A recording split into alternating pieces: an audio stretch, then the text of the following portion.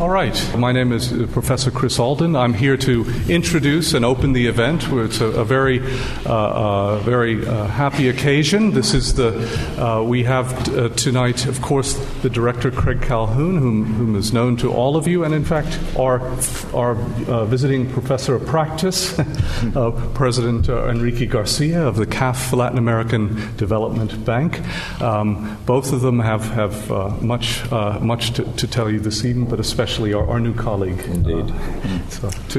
Over to you. Thanks. I'm going to stand up for this because I want to be able to gesture to you to show my enthusiasm for the event.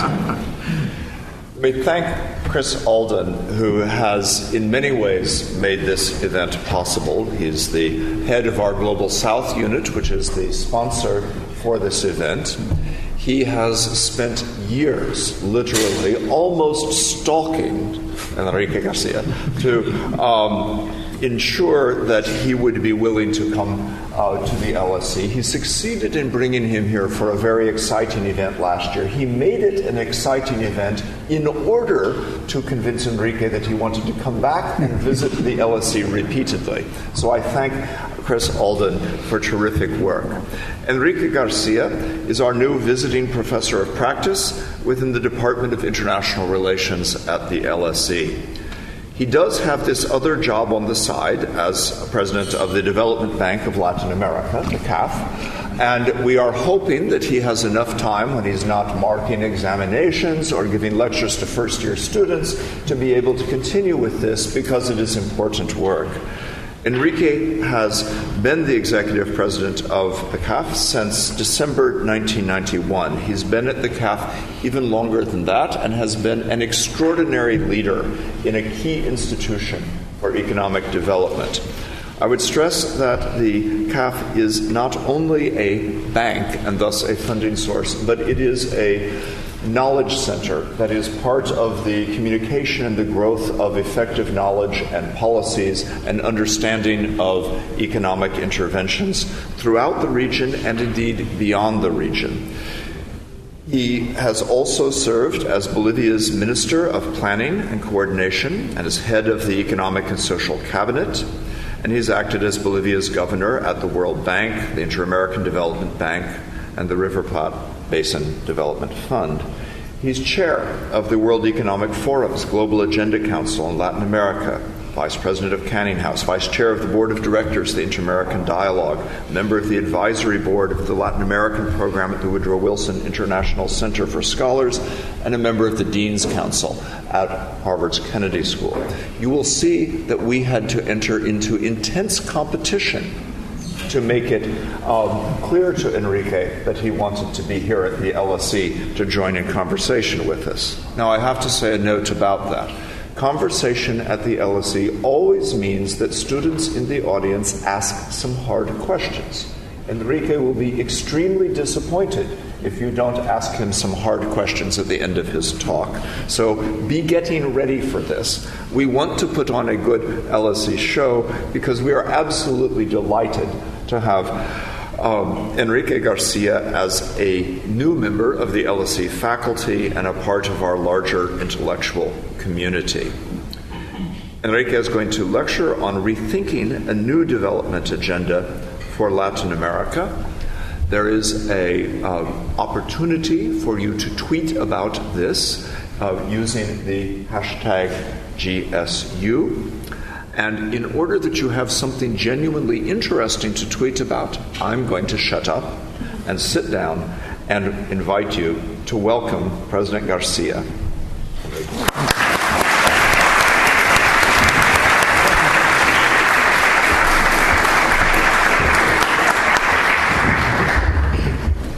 Well, thank you very much, Craig. It's certainly a great pleasure and honor to be here. You didn't have to force me to accept this honor to come on a yearly basis, a couple of 3-4 times perhaps, and to be able to lecture, because actually one of the things that I miss a lot from the times when I was younger, like many of you, is that I used to teach in university in my country, and that's a moment when you interchange ideas with younger generations. It's a stimulus to do things in the future. The last time I was here and we had an excellent discussion here, I recall the tough questions came, but on that occasion I had some of my people with me. So whenever a tough question came, instead of answering it myself, I yielded the honor to do that to some of my colleagues. In this occasion, I hope I have a couple here, so maybe any of the tough questions, maybe they will be answering. But I'm very pleased to be here, and why did I choose to say, rethinking the development agenda of Latin America? It means that something wrong with it. What has happened?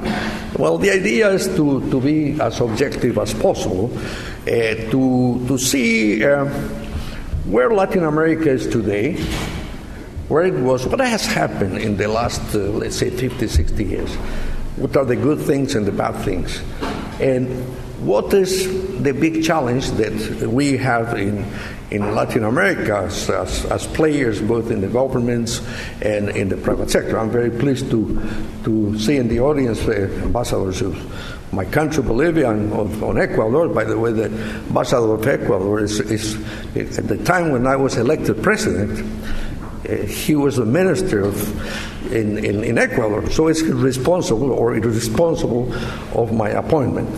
So I'm very pleased to see good friends like Catherine and the former ambassador of the UK in Venezuela, and the chairman of Canning House, and all of you. Very thankful for that. Well, what I want to discuss a little bit is precisely what has happened in Latin America. Why should we rethink? Because at the end of the day, if you look at what has happened in recent years, with the exception perhaps of the most recent events in which we see that there are some winds not so favorable in some of the countries of the region, but we can say that Latin America has changed a lot. And changed a lot in many aspects. It has, especially in the first part of this new millennium, we had simultaneous elements that are very important. The first thing is we accomplished a reasonable rate of growth. It was accompanied by macroeconomic stability. A very important element, there was a substantial reduction in poverty, and inclusion was an element there. Well, that's the good news. But the question now is that sustainable in terms of what has happened in history and the approach that we are taking? And let me go a little bit and show you that.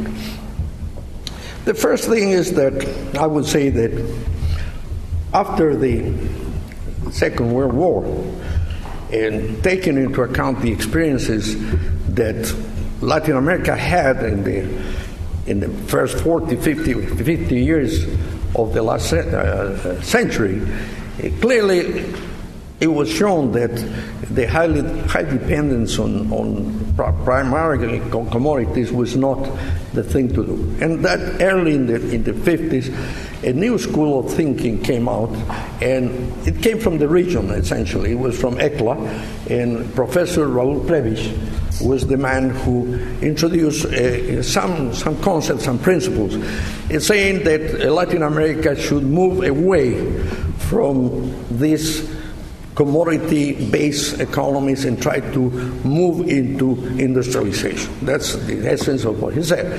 And for that, he advocated what's called the infant industry approach in protection, which was a modest one, but that was the way, perhaps, to start the development of things. So that was the first thing he was saying.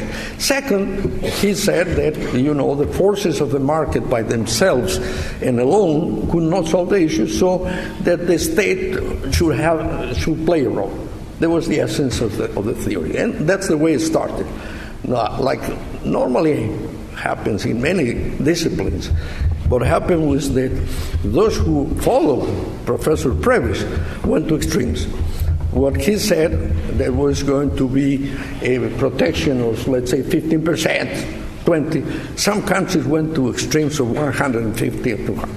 I remember in the early 70s, perhaps, at a time when I was in the Inter-American Development Bank, Professor Previs, Raul, he was at the IDB trying to write some of the experiences and judging what he said. And precisely in talking to him, he said, well, these fellows went too far. And, you know, in the late 60s, if you would talk about Raul Previs in many circles, they said that he was the cause of many of the bad things that happened in the region. It's not true. He was clearly a very good economist, and he had a vision that at that time was good. But nonetheless, in the late 50s and early 60s, more in the academic world, development economics became a very, very, very important thing. You had different schools there. I mentioned Previs, but you had Hirschman, you had Rosenstein-Rodin, you had Lewis, and different schools that were very focused on the importance of development economics, development in general, which implied that it was not merely what we, the economists, try to do to be economics, introducing some other topics that are so crucial in development. And if we go to Latin America, in the early 60s, there was a big fight between two schools of thinking. One was the so-called structuralist school, which in essence came from the ideas of Previs and Hirschman and so forth, and the other one was the monetarist school, and there was a big fight. But things in Latin America, because of the dependence on raw materials, when the cycle is up, things became very positive. So Latin America started to have a reasonable process of growth, and in fact, Latin America as a region, although it's very difficult to talk about Latin America as one region, because one thing is Mexico, another thing is Central America, the Caribbean is different, and even South America, one thing is the countries in the Pacific, and another thing is the countries in the Atlantic. But there are some commonalities that we can use in any presentation. But taking into account all these elements, I would say that in the 70s, perhaps we went too far. Because sometimes Latin Americans, we have the tendency to go to extremes. So we went to the extreme of protectionism on the one hand. Secondly, we went to extremes in the role of the state. And thirdly, came the famous petrodollars. At the time when the Arab countries have this excess liquidity, the commercial banks in the world, the cities of the world, started to go to the countries, our countries, and say, well, why don't you borrow? And borrow easily. Don't bother about the capital markets. We can give you money. And that brought Latin America to the debt crisis that was started in Mexico, and that's the period in which Latin America was forced to make a very profound adjustment. That's what we call the lost decade. But simultaneously, in theory, came a change in perception, and it changed. And from that more structuralist approach, the approach of the Hirschmans, the Rosenstein-Rodins, of the Previs, and so forth, a lot of influence of the monetary school, which in essence came a lot from the Chicago school, from Milton Friedman and so forth, and Harburg and so forth. And in fact, that if you put together with the political spectrum of the era, you have Margaret Thatcher here, and you have Reagan in the United States. So came what happened in the 90s, which in essence was to say, okay, the things that we've done in Latin America are wrong. The markets should solve all the problems, and we move to what we have seen, a process with good and bad things, but that's what happened in the region, and with good and bad results. But now we go to We started now in the new millennium. In the new millennium, we find a different world. I remember in the 60s and 70s, we didn't have China as it is today. The relative power of different countries was quite different. Asia was not a relevant player as it was. But what has happened in the last 20, 25 years is a substantial change in the structure of power in the world. And that has had very good and bad implications for Latin America. What's the good thing? Well, the good thing is that no doubt that in 2000 and up to now, there is a common denominator in Latin America. Of course, there are always some exceptions. But one of the things that we learn in Latin America is that you cannot play with macroeconomics. That's a very clear thing, because we had experience in Latin America, hyperinflations in many countries. In Peru, in Argentina, in my country, Bolivia, for instance, hyperinflation, the last day of the hyperinflation, the annual rate was 28,000% a year. It was cheaper, to take a taxi than to take a bus. You know why? Because in the bus you paid when you got in the taxi you paid when you got out. So there was a lot of, so that's a very interesting. Well, we had the lesson, and we had the Chileans and so forth. So the 1980s was a period which we call in Latin America the lost decade, because we had to adjust ourselves, because the inflationary process plus the debt problems were so crucial that the adjustment was very tough. So that is in the memory of people. The bad news is that some of the young people that are starting to move, starting college, perhaps they didn't live that. And the worst thing that can happen to a country is to be in a very serious process of inflation. So that was one of the positive things that we see. And if you go to Latin America today, with a few exceptions, you will find out that independently from the ideological differences that do exist, you have a pattern of macroeconomic management that indeed is very, very good.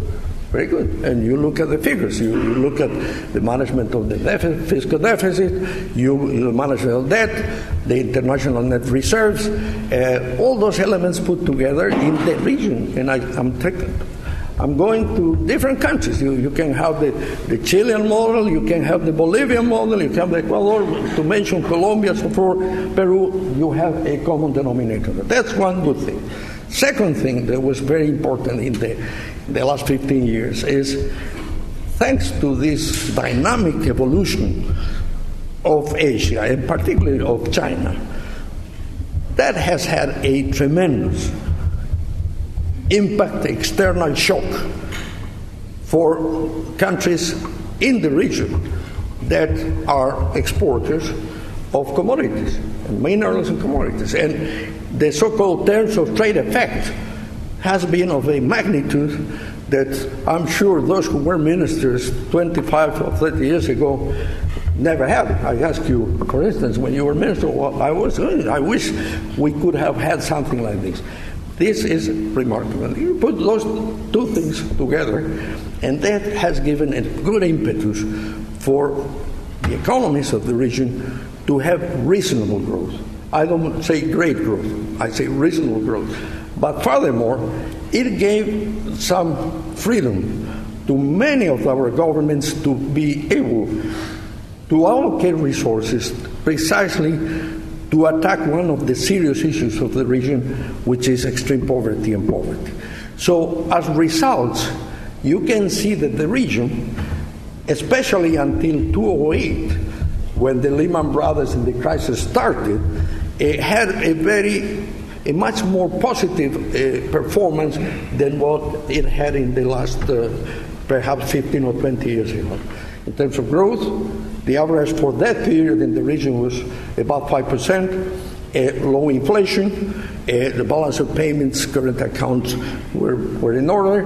The debt issue, which was a very serious element to many of the countries, is not anymore a serious issue, and at the same time you were able to fight the tragedy of extreme poverty. And you have very successful programs. It's very successful in most countries. And the governments play a role. You have the Mexican experience, the Brazilian experience, and all the countries I mentioned, those two, because there was a very specific, concrete allocation of resources. And that meant, at the same time, that Latin America, for the first time, was able to be resilient to the serious consequences of the crisis that started in the industrialized world, which is the crisis of 2008. And of course, the first 2 years, Latin America had to adjust, but it was not a tragic situation. And it went up again, and we had, I would say again, a very good period. Now the story changes. What has happened in the last 2 years is a little change in the environment. Very important.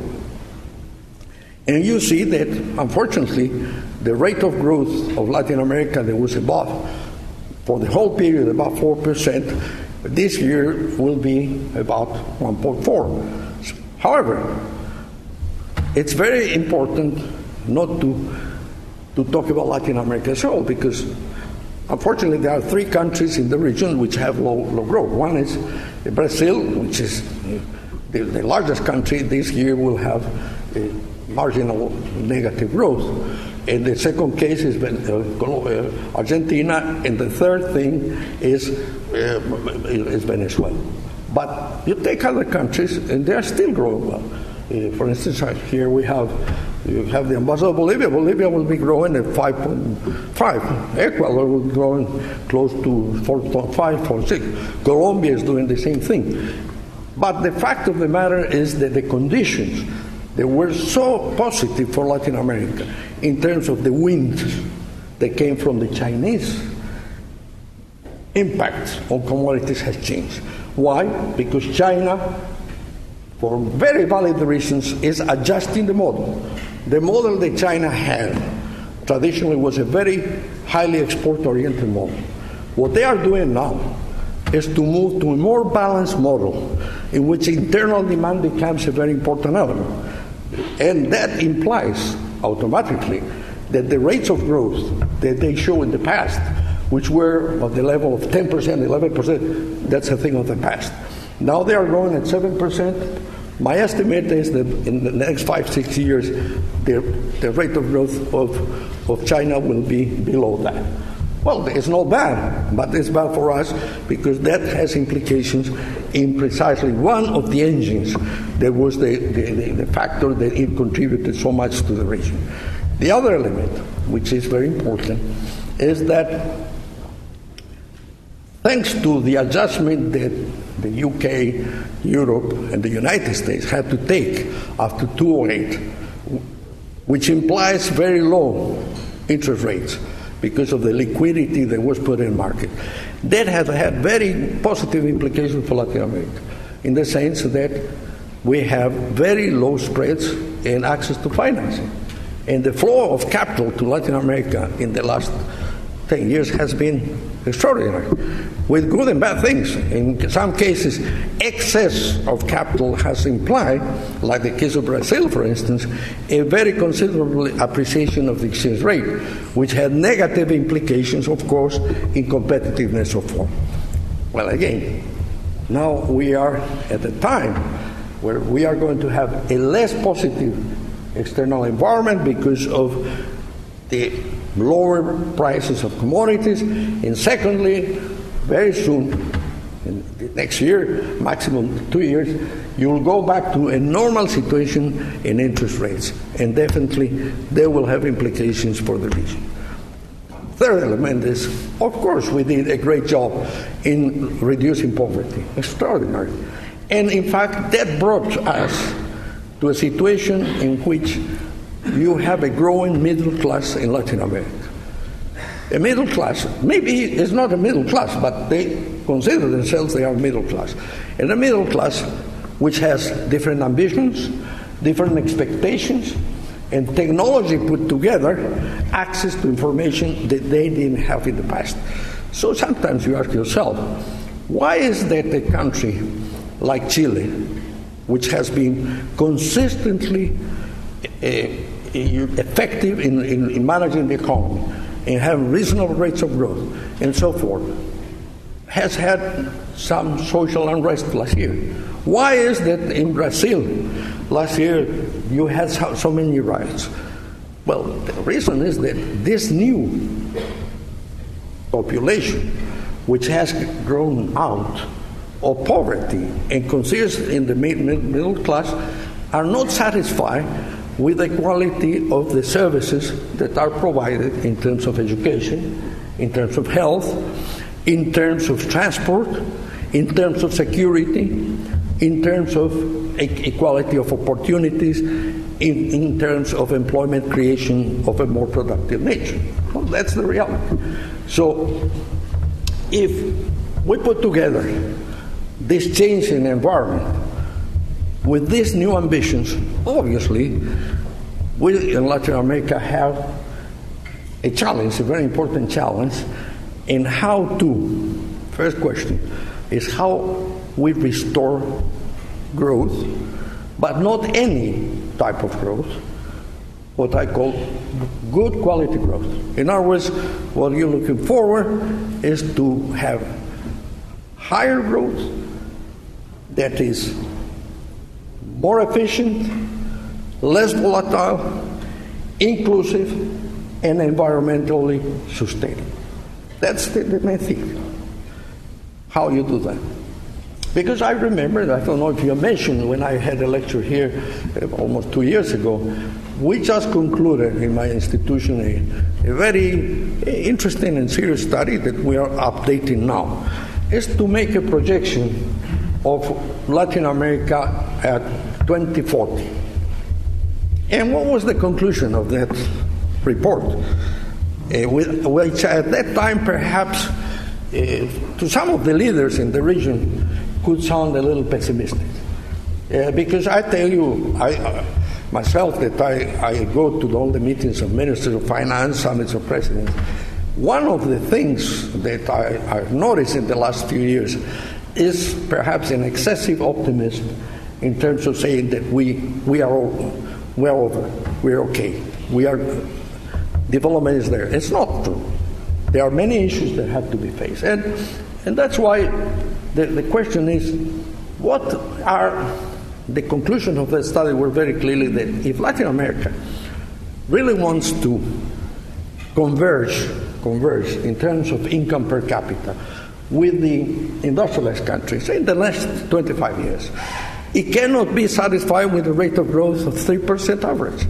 It has to grow at least at 5 or 6% on a sustained basis and in a different model. That's point number one.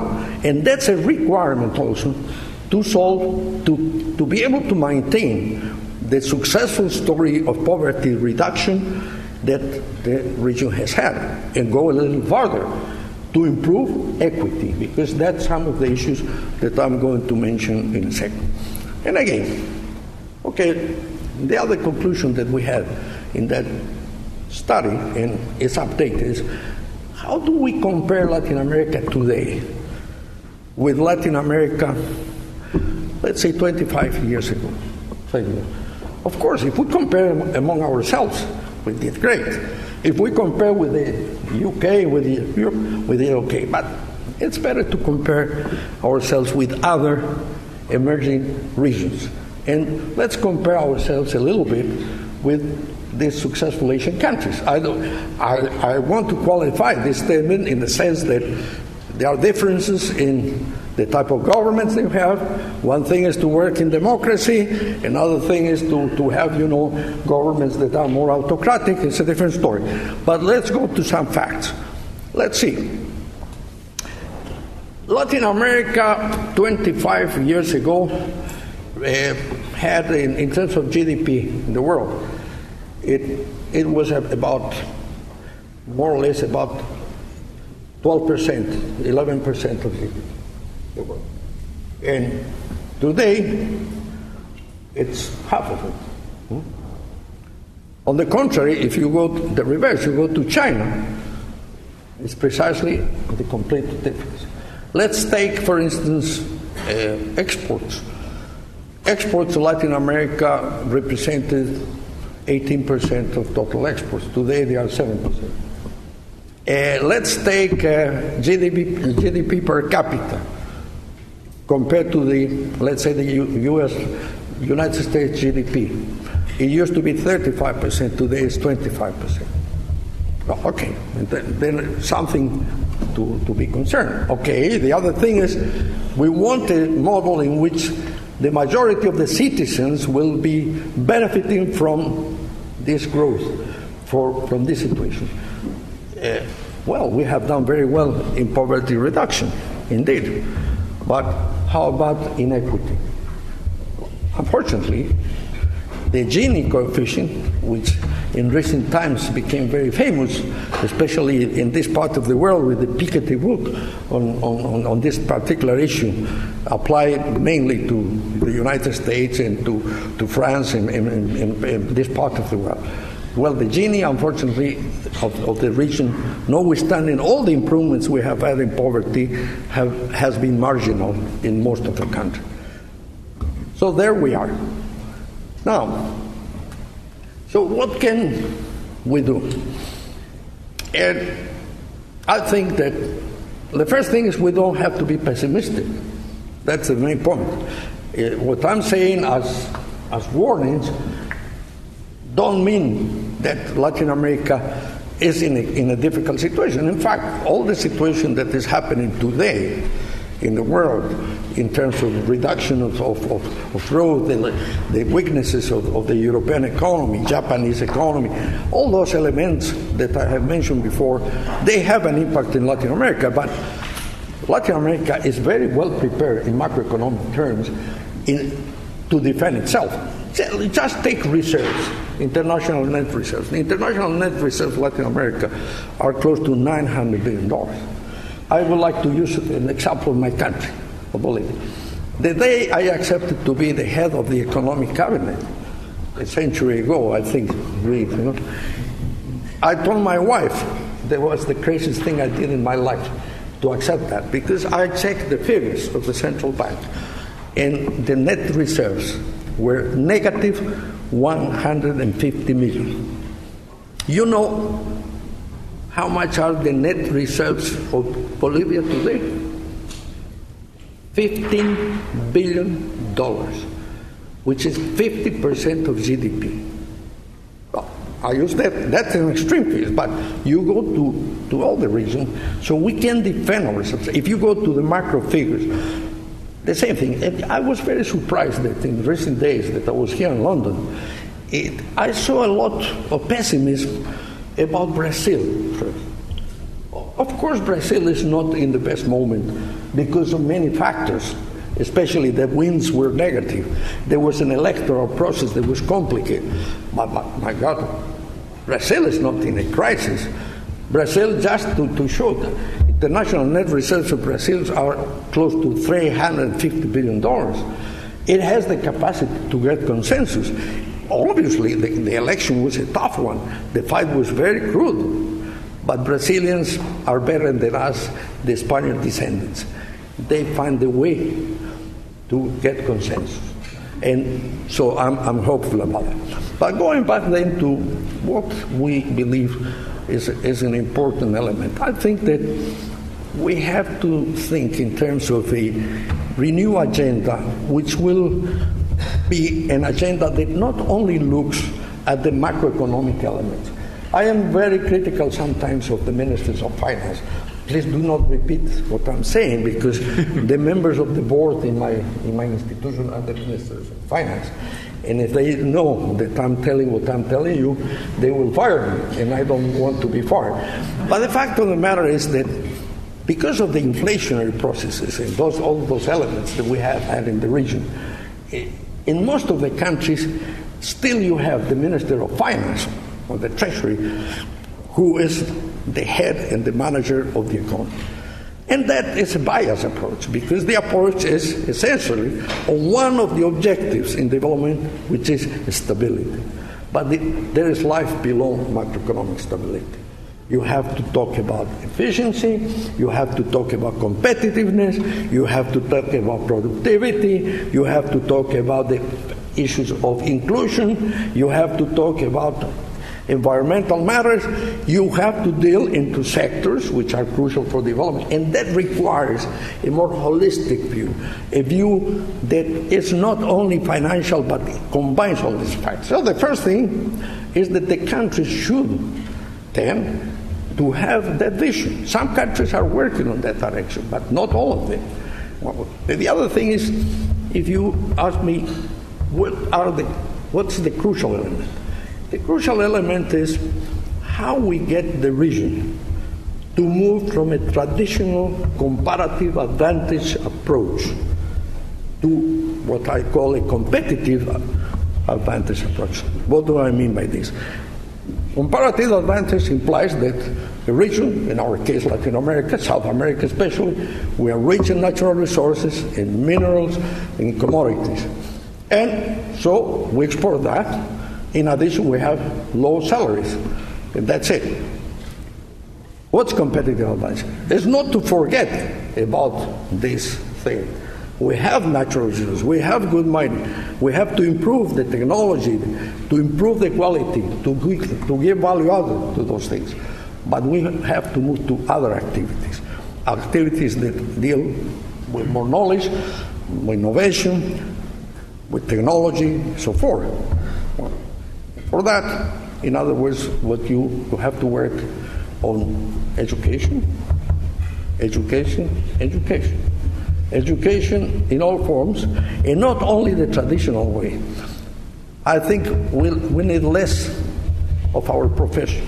We need it, of course, socialists, economists, or for lawyers.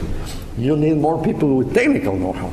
If you look, it's always good to look what the Chinese or the Singaporeans or the Koreans do. What type of training they do? What they prepare? They prepare for this productive transformation, which is such an important element. Second thing is, you have to invest more. Let me give you some figures. Latin America, on average, invests about 20% of GDP. I say on average, because there are countries, I was looking at the figures, these years there are countries like Colombia, Ecuador, and Peru, those three, which are investing about 25% now. But the average is 20%. Let's compare to Asia. That's too much, of course, it's 40%. We don't need to invest 40%, but we have to invest close to 30%. And not only invest the quantity, but the quality. Select good quality initiatives, supported with good studies, supported not only with technical matters, but economic, social, environmental elements. Second, savings. The savings ratio of Latin America, in other words, what governments, corporations, and households save of national income, in other words, they do not consume, is about 20%. You have countries, for instance, take Brazil. I take Brazil. Brazil, the saving ratio is below that. Okay, you might say, let's increase savings, but you cannot increase savings without sacrificing consumption. You can increase a little bit. Maybe use better the internal savings through the strengthening of pension funds and things like that. But there comes, if you want really to invest 26, 27%, 28%, you need resources coming from abroad. And the best approach is to have intelligent direct foreign investment attracted to a country. And not only direct investment related to the traditional natural resources. Again, let's take China. We are very happy with China because China invests a lot in Latin America. But where is it investing? It's investing in oil, in minerals, so forth. Why? Let's try to move also that investment to other areas. which will be of more job creation. They will create conditions to insert the region in the chains of production and trade that do exist nowadays. So that's the other one. And the worst thing where we are really lagging is productivity. Productivity, and that's the central element in which you require definitely to work together, governments and the private sector. It is not an issue. The governments by themselves cannot solve everything, and the private sector by itself cannot solve it. You have to work together. At the end of the day, what I'm talking about is you are talking about political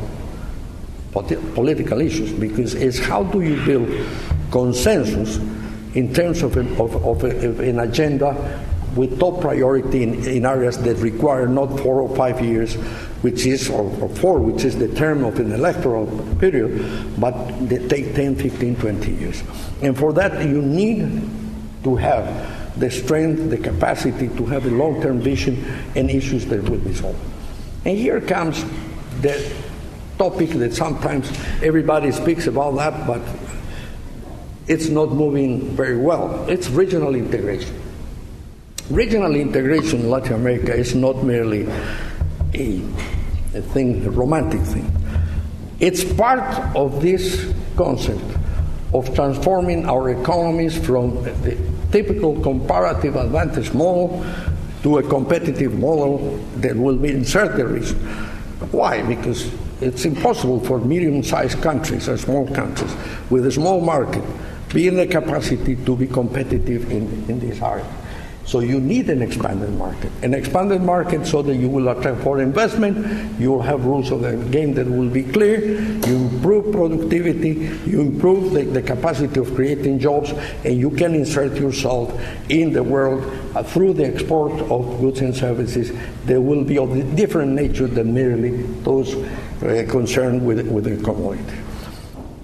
But here comes the element of institutional building, which we believe it's a very, very strong element that is required to be built. And now let's look at the institutional, maybe some comments on the institutional setting that exists in the region and why, let's say, these institutions like the one I preside are important. Development banks in general, the reason they were created, starting with the Bretton Woods institutions, is because of the fragmentation of market that cannot provide sufficient elements for a good allocation of resources. And these institutions were created under that umbrella to stimulate good strategies, to have investment in strategic areas and so forth. In our case, the institution I preside is perhaps a very interesting element that many of you perhaps don't know. We are really the only multilateral financial institution of certain volume in the world that is owned, that's very important, by emerging countries. Because in a difference, when you have, for instance, the World Bank or the Asian Development Bank or the Latin American, Inter-American Development Bank, what do you have there? You have two types of stockholders, members. You have the donor countries, which are the United States, the UK, Japan, so forth, which put money but don't borrow, don't get the benefits. And you have the developing countries, which put some money, but they are the ones who get the resource. So in our case, everybody is a donor and a recipient. And that makes a difference because this type of institution has the advantage that it doesn't have a preconceived model. We don't go with, this is the model of 1998. All countries have to do this. No. We have in our group of countries that have different ideologies. They work, some think the state should play a greater job, and others believe the market can do it. Okay, it's their choice. The only thing we request is that they do a reasonable thing. They work with good programs, good projects, with transparency, things like that. The role of these institutions goes beyond the finance. I think financing is important, but it's not the crucial element. It's to play a catalytic role. And the catalytic role, as you said in your introduction, goes beyond finance. It goes to this, knowledge. So to have a network of connections, a network of actors, universities, think tanks, people of diversity, ideas that come from here and there, to try to put together a reasonable conceptual framework to help the governments, to help the actors adopt the right type of policy. Don't go and try to impose things. Go to persuade people and show examples of successful things. And for instance, when one looks at the experiences of these Asian countries, well, what did they do? For instance, let's take Korea. Korea in 1965 had an income per capita of $400. It depended exclusively of aid money, donations, grants coming from the U.S. and here and there. Where is Korea today? Korea has an income per capita of $23,000. It's one of the 20 most important economies. What did they do? I asked them. I was surprised. Well, they did precisely some of the things I mentioned. One is to have a long-term vision, very clear vision, and emphasize on some strategic things that are crucial to be productive, to be competitive. One was education. But education in a way that ties up very well with the concept of this development I have been mentioning about. Secondly, infrastructure and logistics as a very crucial element. And third, to promote intelligent direct investment. Not an easy one, but to bring, not the money, bring technology. Because if we want to innovate, if we want to transform, you need technology, and you cannot wait 30 years to create things in societies where you don't have enough space. You have to bring them. That's what the Chinese are doing. That's what the Koreans are doing, and that's what Singapore did. The Chinese, why do they need foreign investment? It's not money. On the contrary, they are suppliers of it. They brought direct investment precisely because of technology, market, innovation. So those are some of the elements that we have to try to promote. And going to integration, I hope that in these coming months there will be some more interaction, because every day new institutions are created. And we see the traditional integration schemes in the region, which are the Central American one, the Caribbean, the Andean group, and Mercosur, especially in the South America, the Andean community, which was almost the father here of the Andean community, basically, I'll be very frank, it's not there anymore. And Mercosur is having problems because there are differences between the two largest economies. And of course, but you have UNASUR, but UNASUR is a different thing. It's more a political, but it's there. Then you have the ALBA group, and then you have, so there are too many things, but it's the time to that. And finally, you have the Alliance of the Pacific, which was something that was created most recently in Mexico, Colombia, Ecuador, and Chile. Well, the good news is that I was invited. I was very pleased to do that. 2 weeks from now, there will be a meeting in Santiago in which there will be a meeting between Mercosur and the Pacific Alliance to try to see what type of convergence is possible. Because I think if we continue the way we are, that issue of having economies that will be sustainable in the long term, that is not going to happen. We are going to be subject all the time, like we have been in the last century, to the volatility of the terms of trade. And like CEPAL, Alicia Bárcena says very clearly, one of the bad things of this great long cycle that we have commodities is what she calls the reprimarization of Latin America. If you look at the figures, the proportion of exports that are in the primary sectors have increased. In many of the countries which were moving in a positive direction in technology, innovation, and so forth, it was easier to be linked to that. And so these are some of the elements. So in conclusion, I would say that, ask me if we're optimists or pessimists. I think we still can be optimists. And I use the word still, because I tell you, you can say you are, like in the Americans say, the Monday morning quarterback. It's, the person when on football, on Monday you criticize the Ronaldo because he didn't get the goal. It's very easy to do that. But quite frankly, we have perhaps the difference with other institutions in the region. We have been traditionally much more conservative in our optimism, more cautious.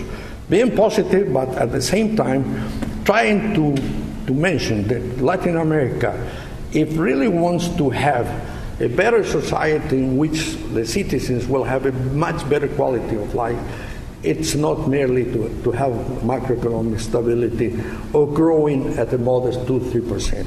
It means to have a more comprehensive approach, to give a role to the different players, to give a role to women, to have security for the children, to ensure security for the citizens, to have access to education to everybody, because one of the issues of inequality starts when the young kid is born.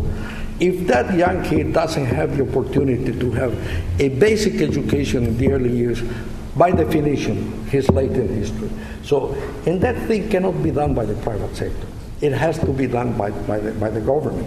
But at the same time, if the governments want to do a good job in this type of public services, they have to have a sound macroeconomic situation, good taxes, avoid subsidies that are unnecessary. Because one of the issues that I didn't mention is that unemployment is not high. That's opulent. But informality is terrible. And sometimes in our countries we are providing all the incentives to remain in informality, because you make labor costs so expensive that firms tend to not to hire people. And another thing, you give some subsidies in interest rates or in, let's say, foreign exchange that facilitate the importation of capital goods. I'll give a very simple example. Let's assume a country with a lot of informality and unemployment that decides to have a better service to wash cars, wash. Well, if you provide an incentive saying, I'm going to have a subsidized interest rate for imports, plus a preferential exchange rate, what is the ambassador is going to do? I'm sure he's going to import this beautiful equipment to wash the cars. While you have a lot of unemployed people, they could do the job very easily. That's a very simple example, but I think that it's crucial that we take into account that these subsidies and preferential treatments have to be targeted in a very important, rational way to advocate precisely to have more entrepreneurs, more formal employment that is linked to activities that have more productivity, and consequently the improvement of quality of life is there. So I think that the future can be good, and the good news is that many of the countries and the governments are starting to get worried because of the trends of the recent months. And that's in a time when we are not in a crisis, because we have played safely in terms of establishing some positive reserves in terms to be ready to face the eventual crisis in the financial market. So with this, thank you very much, and I'm open to good questions. The bad answers are going to be given by my colleagues, the good answers by me.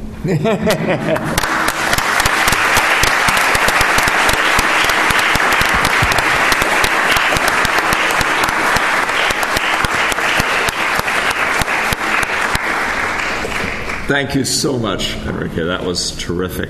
Let us immediately open the floor to questions. We have time for several. And, yeah, the gentleman in the aisle there. Yeah. We've got... the microphone is moving towards you. Thank you. Well, thank you very much for your very interesting please presentation. State who you are as you ask your question. Yep. My name is Max Hold. I'm a PhD student at the Institute of the Americas at UCL. Now, I was wondering if you could talk a little bit more about China and specifically about Chinese trade links with Latin America, because if I'm not mistaken, and I think you said that as well, that the main things the Chinese are after in Latin America is agricultural produce such as soy and soybeans. I've read a lot of reports, and I think they said this is largely unsustainable and that this is therefore a negative development. Now, do you share this view, or what is your take on this? So is the question whether the return to primary commodity production is sustainable or a long-term problem? Yes, exactly. Yeah. Whether the return to primary commodity production as basic to Latin American economies is sustainable or not? China is the question. Well, I think that what you say, definitely one of the issues that we see in Latin America is that if we keep, if I understand correctly what you're concerned, if we keep just to the primary commodities in which we are efficient, we can be efficient, we are vulnerable in the long term. Definitely, I go to China very often, and we have a very good relationship with China, because I think we have to recognize the importance of China in terms of building up a good partnership. And one of the things that we tell them at the political level and also at the more academic and official level is that beyond this type of approach, which has been very good for Latin America in the short run, we have to build conditions so that all this technology and capacity that China has been able to build in the last 25 years, they can also invest in that type of thing in Latin America. And that I tied up with regional integration. Let's assume that a Chinese firm which has American or UK technology, whatever, moves to Brazil or to Colombia, to Bolivia, wherever. If you have an expanded market, then that type of business, that type of activity will be competitive at the level of the region. But in addition, it can insert itself in the chains of value that do exist, because then from Latin America you have a very important market, a closed market, which is the United States, and you can move in the world. That's the world operates. So I think that the main advice is, let's not stick just to what God gave us. Thanks God. Let's continue to use that, improve the productivity of those things, but not remain exclusively with those things. Okay, good. There was another on the right in the second row. Let's see, a group here. Hello, my name is Estefania. I'm from LSE, MSc Urbanization and Development. My question is, where is security and safety for citizenship in the agenda of Latin America?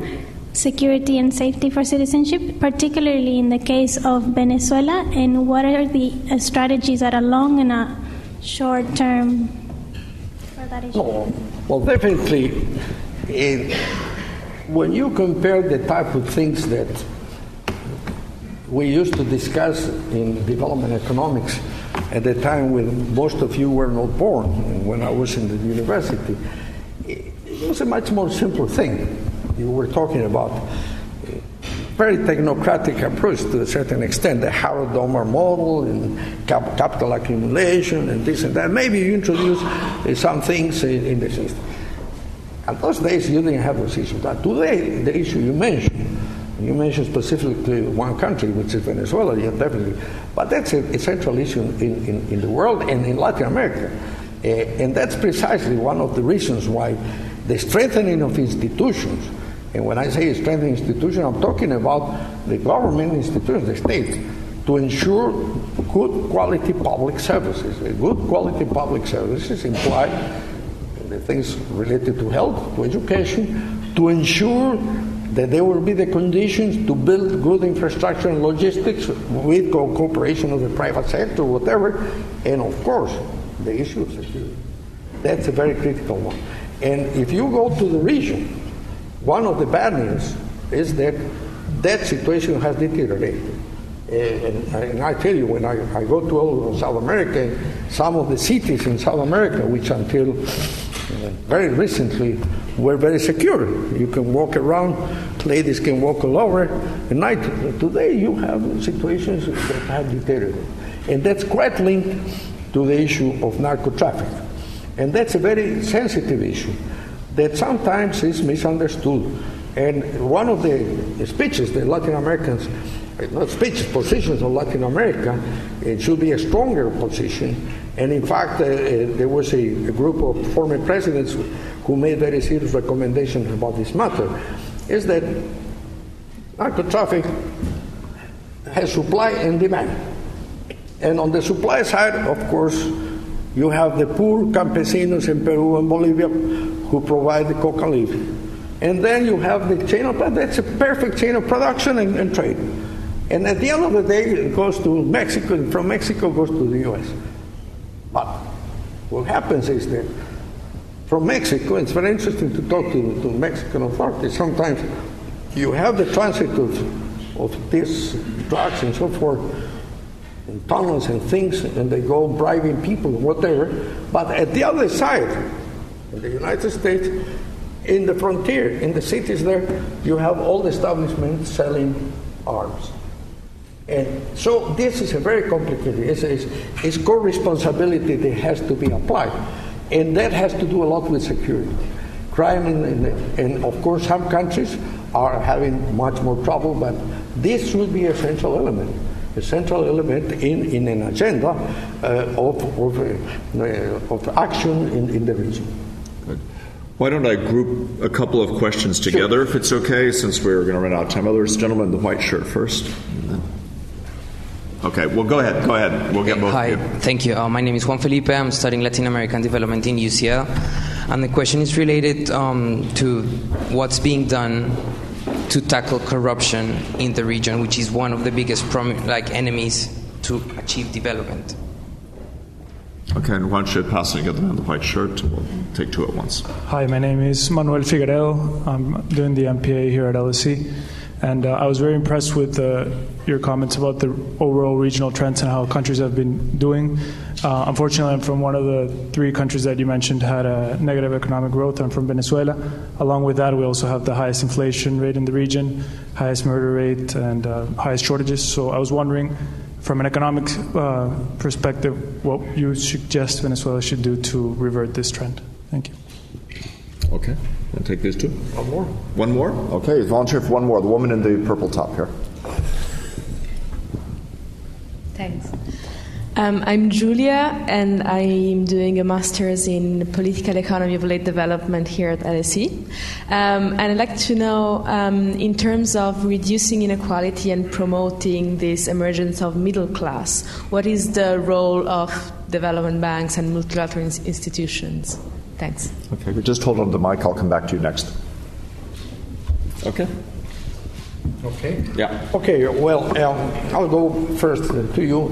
I think the role of as I said before, the role of the development banks, if they really want to be actors in the environment, the first recommendation is these institutions only are relevant insofar as they have the capacity to reinvent themselves on a regular basis. You have to adapt yourselves. And I'll give you an illustration. In our case, when I started president of CAF, the priorities at that time of the institution were we were supporting trade essentially, but that was not the role. And so we got involved in infrastructure first. Infrastructure because the World Bank and the IDB got out. And today we are the main source of infrastructure finance in Latin America. But that's not sufficient. You have to get to new things. That's one point. The other one is you have to combine what is technical and financial with knowledge. You have to have a strength in providing good advice, but not to impose, to suggest, to have options, to respect the right of the countries to select the best way they think, but try to help them in getting the best solution. So in essence, and of course, they have to be viable. And viable means that they have to be sustained. They have to have access to capital markets. They have to have a good rating. It's not theory. Many of the initiatives that have been proposed in many years, they don't flow. Why? Because they don't get to these basic things. So that's the very important thing. And I think we have some authority because our institution, which was a very small institution, 5 countries, we were lending $400 million a year. Today we have 19 countries. We lend $12 billion a year. And we are sound. We have investment grade ratings, high investment grade ratings, and we respect the differences of the governments. We have a good relationship. Your question, again, you were concerned about Venezuela? In general, the economics? Or, no. Yeah, of course. We have to be realistic. Venezuela is experiencing a difficult moment in terms of the need for serious adjustment. It's not many people were saying in the market that Venezuela was going to default, and I don't think it will. In fact, they paid what they were obliged to pay. But the issue is that some reforms, quick reforms, are pending. My understanding is that in this coming months, they will be making some necessary adjustments, like for instance the price of gasoline. You cannot have gasoline at the price it is. There's 3 bolívares. It's 10 cents of the dollar. To fill the tank. Things like that. And of course, I believe that also the unification or improvements in the exchange rate situation is a critical one. So if for those elements which are not so complicated at the end, but it requires political will, and I think the president of Venezuela is precisely in the process of finding the right coalition of actors to be able to undertake a program. So we, as we do with all countries, we are ready all the time to provide the necessary advice, and we in fact we have been doing that. Okay. And then the middle class, you had a question about corruption. Corruption. Oh no. Well, corruption is a terrible thing that happens. Unfortunately, it's not an issue of Latin America. It's an issue of the world. If you open the papers and you look what's happening in some of the countries in Europe, you clearly see what type of things happen.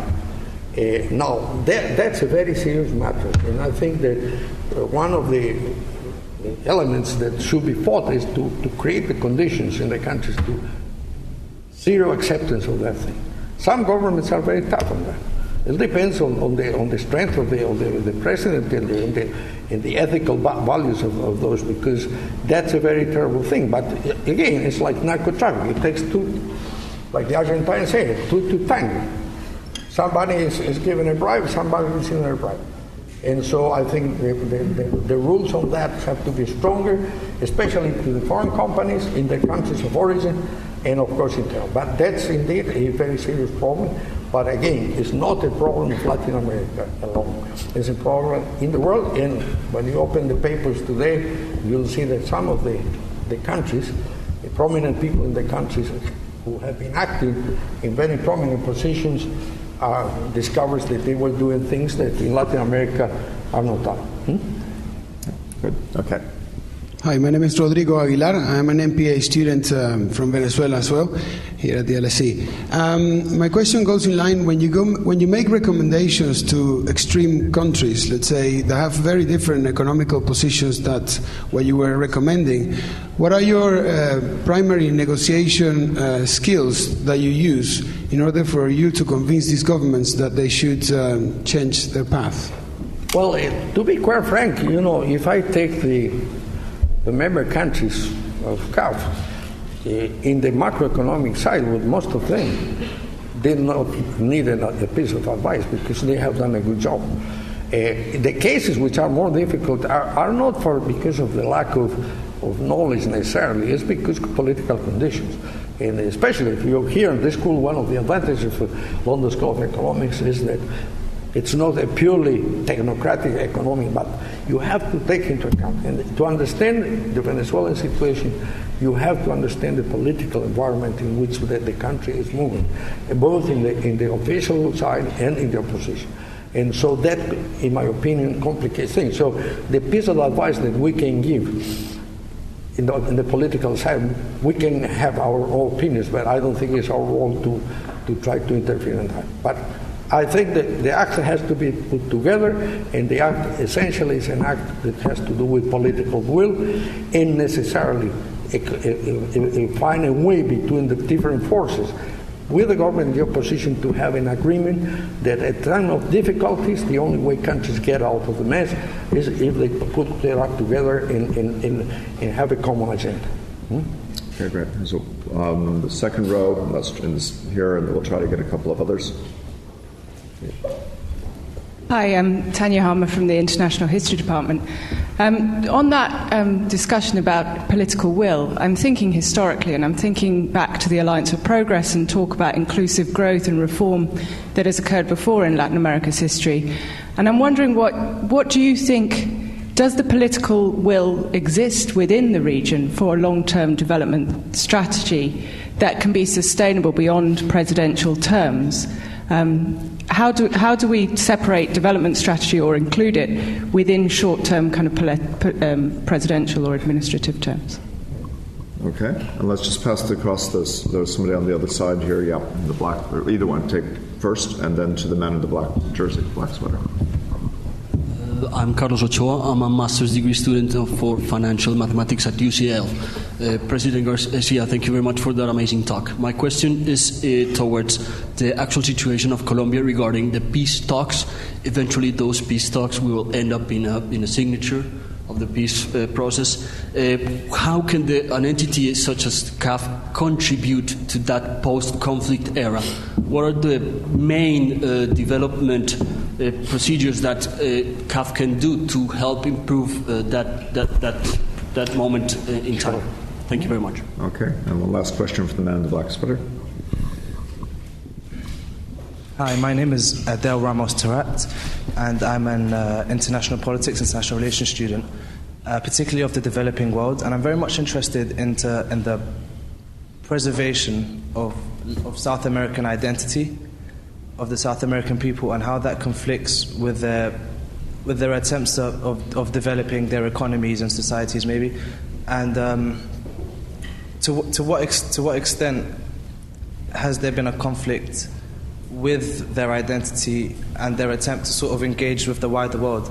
I mean, Evo Morales has recently secured his third term in office, and that's because he's seen as representing the indigenous populations of the people. And yeah. Okay. First, I think that definitely there's a conflict between the electoral processes that imply, that you are in the government for 4 years or 5 years. So that there is a tendency sometimes in not thinking in the medium and long term, but to think what is going to be positive in terms of the next election. Governments that have been for a longer time, they have the facility to do that. But how do you solve that? I think the only way to solve it is to have an institutional mechanism that will permit different players in different parties, opposition, government, social society, have a forum, a way to get certain consensus. Obviously, governments are different enough to look at many things, but obviously certain things require a consensus. Education, for instance, you cannot solve education in 4 years. You have to have a long-term plan. Infrastructure, to build up institutions, the separation of power, those things require time. But this is an issue, indeed. And especially when you have a situation in which you have a good macroeconomic environment, then the tendency is to do things that are pay off very short, investments that are quick, not necessarily investments that are. That's a big issue. It's more a political issue. Now, on the other one was Colombia.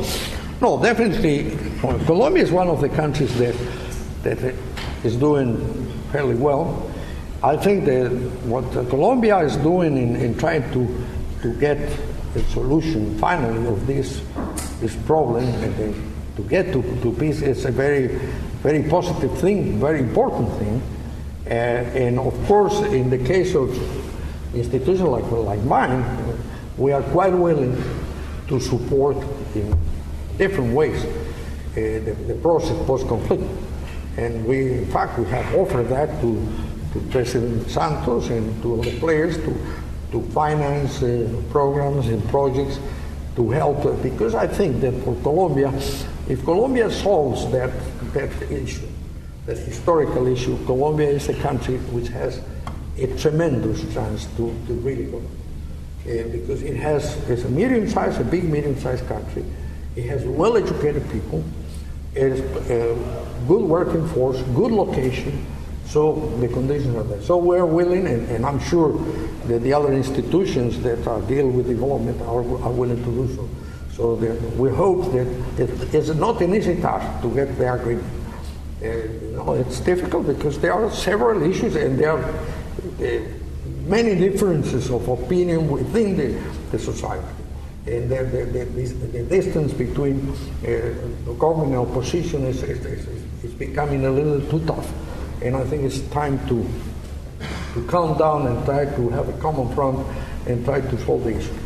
Okay, and there's the question about political will for the long term. And the last one? Political will for long-term solutions. No, that's what... you consider this an answer? Okay, that's fine. No, good. The other one was on the indigenous or something. And, well, there was the issue about the Latin American identities and whether they were being lost in development. There are good examples on that. Again, I'll go to the example of my country, I think of Bolivia. I think the fact that the president of Bolivia, President Evo Morales, precisely in a democratic way became the president of Bolivia 8 years ago, it's a clear indication that the democratic process was able to do that. That's point number one. The second thing, which I use Bolivia because I know Bolivia very well. The second thing is that notwithstanding that at the beginning there were tensions, today one can say that has changed a lot. Bolivia today has a more clearly inclusive society. It started from the president, and I see with optimism that factor. So it's possible. But of course, a very crucial element to be successful is how the economy is working. In fact, if the economy will be in trouble, probably the tensions will exist. And if you go to the elections that took place in Bolivia about 3 weeks ago, in which Mr. Morales won by a very solid margin, 61%. Well, part of the explanation is that not only the people who supported him at the beginning, but many of the people who were traditionally in the opposition, the private sector, and so forth, they voted for him. So it's possible. There has to be political will in good economic conditions for that purpose. Okay. Good. Let's take one last tranche of questions. There's somebody in the far end, over on that side, about the second row from the back on the left side. Hi, thank you. My name is Carolina, PhD student in political economy from King's, and I would like to ask, what is your view regarding the position of South America towards the current negotiations and possible effects of these mega trade agreements, such as the Trans-Pacific Trade and Investment Partnership? Well, the issues of trade are complicated issues, are very complicated issues. And of course, we see that I'll go a little bit to the experience in the different integration schemes in South America. We were very ambitious in the late 60s and the 70s to copy as close as possible the agreements of the European Union. And the history shows that we wanted to go farther, not only free trade among ourselves, but the external tariff, all the things. And what we see now is that the external tariff died in most of the countries. And even the free trade among the members of some of the groups is not working. Now, on this other issue that you mentioned, I'm not that familiar with exactly what's the status of the negotiation, but of course there was some concern, especially in the countries that are working on the Alliance for the Pacific. They were concerned about the movements that can occur. What is true in the case of Latin America is that perhaps we should not be so biased to the Pacific, but we have to look at the Atlantic too. And there is a movement today to say that President Lagos from Chile is very smart, and he said very clearly, let's not talk about this difference Pacific Atlantic, because at the end the main port of the Pacific is not in Colombia, is not in the Pacific, it's in the Atlantic. So let's not talk about that. We have to look at the broader sense, and there are initiatives also to build up a similar thing in the Atlantic. And you look, you have Canada, you have the United States, you have the Caribbean, you have South America, you have Europe, you have Africa. So we have to be more open in the discussion. But on the concrete question, I'm sorry, and my colleagues, I'm sure they don't know. I don't want to embarrass them. I would love to embarrass them, but I prefer to embarrass myself. Okay, very good. And a last question from the far other side of the room here. I won't say left and right. Thank you very much. My name is Isabel Hilton. I'm a journalist and I edit ChinaDialogue.net. You mentioned the need for transparency and accountability, particularly in terms of foreign companies operating in Latin America. We hear quite a lot of negative feedback from Latin American networks on Chinese companies in this respect, that it is very difficult to have any kind of active dialogue between civil society and Chinese companies. We hear this particularly in Ecuador, but not exclusively. And I just wondered if you'd like to comment whether Chinese companies were singular in that regard, or worse or better. And if I may very quickly, I just also, looking at the future of Latin America economically, I wondered how much climate vulnerability was factored into economic planning. You can see big impacts already, Sao Paulo, glacier-fed water supply in Peru and Bolivia. Is that an active part of development thinking and economic planning? Okay, so the second question was about factoring the environmental consequences into economic planning. The first was, are Chinese companies distinctively difficult for civil society organizations to influence and relate to in Latin America? Well, one of the issues, the questions that come out in Latin America on some of the investment and participation of Chinese enterprises is that, contrary to what, for instance, some European investors or U.S. investors do, that they go with investment and they hire people, the labor and everybody. The Chinese get there in a plane with everybody. They build, they get to there, and they work that. And that creates a very tense situation. And I think that they are starting to get conscious of that, because if they want to have a long-term relationship, obviously they have to build the trust, and not because investment, part of the merits of investment is that you invest $1 and you create conditions via multiplier effect. You create employment, you create consumption, but if you bring everything, that's not proper. And on the environmental thing, that's a very central issue in terms of the concerns that we have to have as society. And it applies not only to the Chinese investment, to everybody. And one of the things, for instance, in our case, that we are so strong in infrastructure, what we are doing is we are promoting the good preparation of feasibility studies that from the beginning they include in the consideration of alternatives the environmental and social inputs. And I'll give an example. If you have to build a road,